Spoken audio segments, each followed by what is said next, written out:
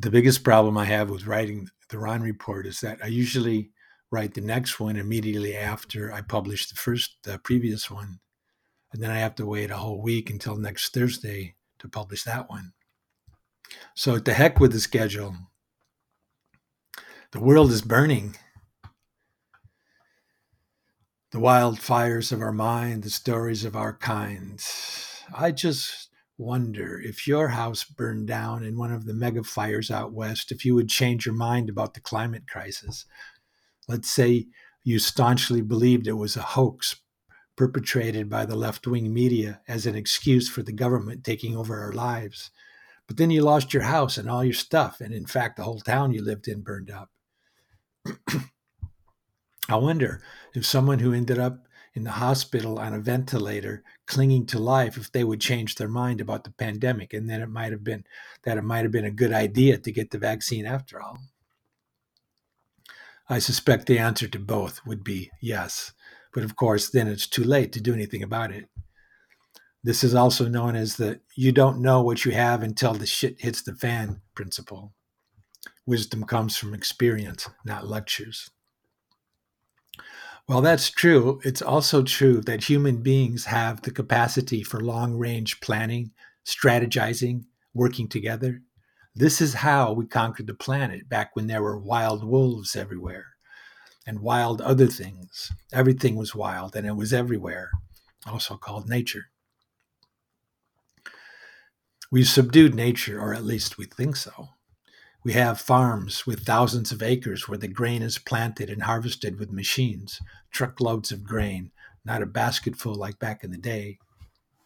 Train cars full of grain, off to the processing plant to make cornflakes, and off to the supermarket to sit on the shelf until you grab it, the form of harvesting, and take it home. It's a production line, and we do it all without being chased by wolves. We thought we were in control, and then suddenly it seems to be out of control. We knew this was coming, though. Somewhere deep in the human psyche, we knew. And now that it's here, we're shocked and amazed. As of this writing, August 13th, 2021, the world is burning. Forest fires from Northern California to Greece, to Algeria, to Siberia. Greece has 154 fires burning across their nation, including in the suburbs of Athens. A 2,500-year-old olive tree on the island of Evia was destroyed by fire, setting up lamentations all across the island. It was a well-known landmark. Fires across Northern California, Southern Oregon, Southeast Montana, Idaho, Washington State, Alaska, Wyoming, Utah, Nebraska, Colorado, Nevada, Arizona, South Dakota, and New Mexico have consumed 3.9 million acres. The wildfires in Siberia are larger than all the fires raging around the rest of the world combined. Entire towns have been destroyed. And of course, all these forest fires are releasing the carbon that was locked up in the trees, exacerbating climate change. Oh, great. But we knew this was coming, and now it's here. What the hell are we going to do? These fires will eventually die out, leaving ashes and charcoal where there were once verdant forests of life. But what about the wildfires of our minds? The wildfires that thrive on controversy, divisiveness, and opinionated opinions. They burn unabated. In fact, we feed them.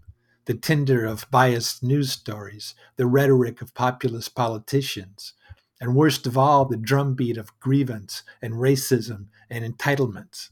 All nice words for what it really is, hatred.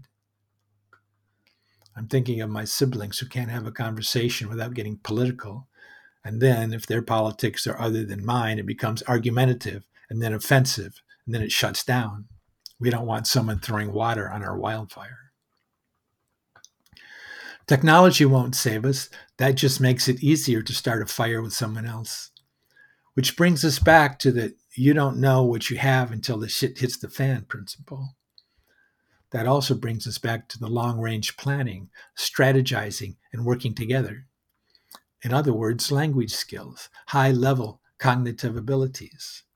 What happened to us? We're not monkeys. We're Homo sapiens, the best and the brightest species on the planet, right?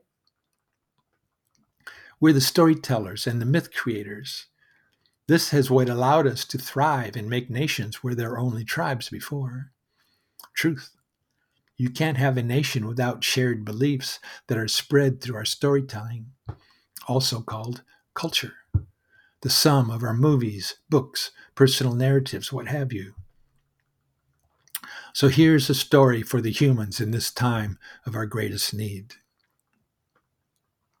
Once upon a time, there was a boy who was very curious and a little foolish, what we call aspirational these days. He was entrusted by his mother, a single parent, to take the family cow to market and there get a good price for it so that the family could prosper and have enough to eat for the coming winter. The boy's name was Jack, and he took on the project with alacrity, proud of his responsible position. He led the cow to the town market, and there he met a wily merchant who greeted him. "Hello, boy. A fine-looking cow you have there. Are you looking for a fine price for your fine cow?" To which Jack replied, "Oh, yes, sir. I want to get the best price possible." Said the merchant, "You're a very lucky boy.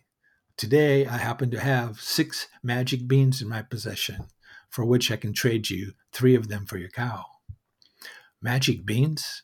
responded Jack. "Oh, yes. These beans are magic, and no telling what will happen when you plant them," replied the boy. "I can't believe my good fortune." Then he thought, "Wait, I'm supposed to bargain, not accept the first price. That's what my mother told me." "All right," said Jack. "I'll sell you this cow for the magic beans, but I want," and there he paused and thought hard, "I want 4 beans, for this is a fine cow." "4 beans you want for 1 cow? But then you'll have 4 magic plants and I'll only have 1 cow. It's too much. I can't agree to it." "4 beans are nothing," responded Jack resolutely. The merchant demurred, stroked his beard, took off his hat, scratched his head, looked around. "Look, I'll tell you what.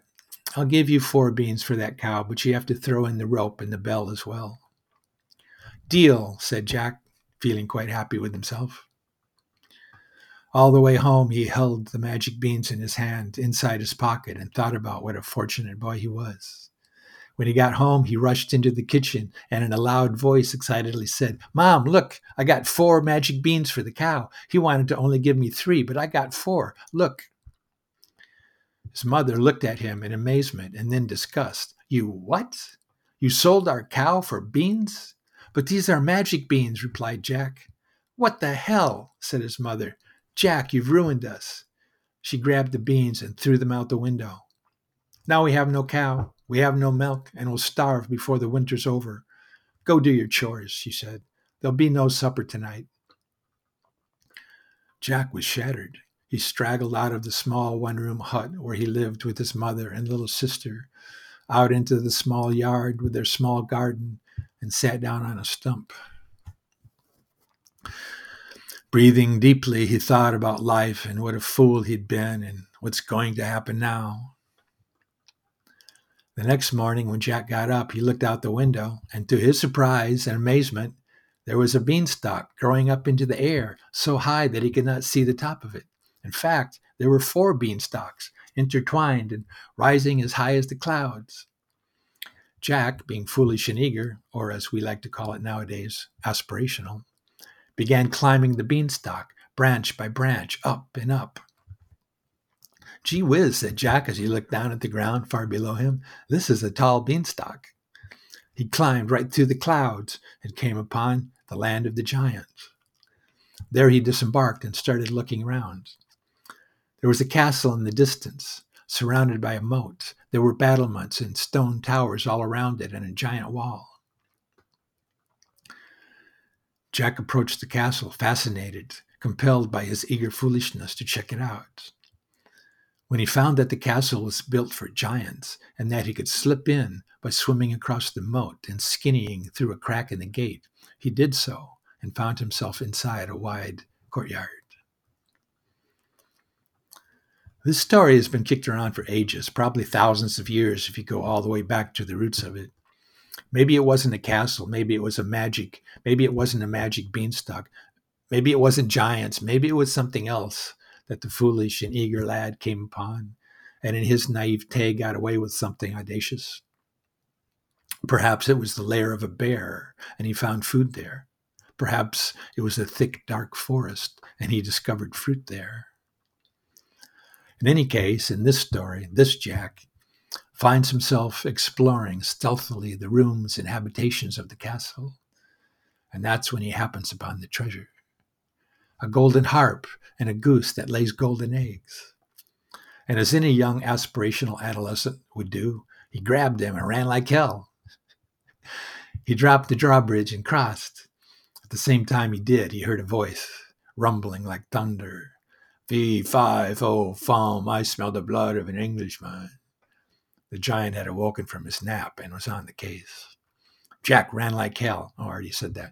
Jack ran like bloody hell as fast as he could with the golden harp and the goose that laid golden eggs. The giant ran faster. Jack's head start disappeared. As the giant was about to grab him, he leaped onto the beanstalk and nimbly clambered down. The giant followed him, but was more clumsy. Jack reached the bottom. He took the axe and chopped down the beanstalk. The giant fell to his death.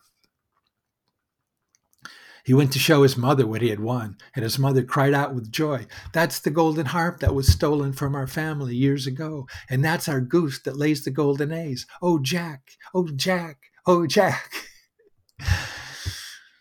And that's pretty much the end of the story. Of course, that's Jack and the Beanstalk, a fairy tale.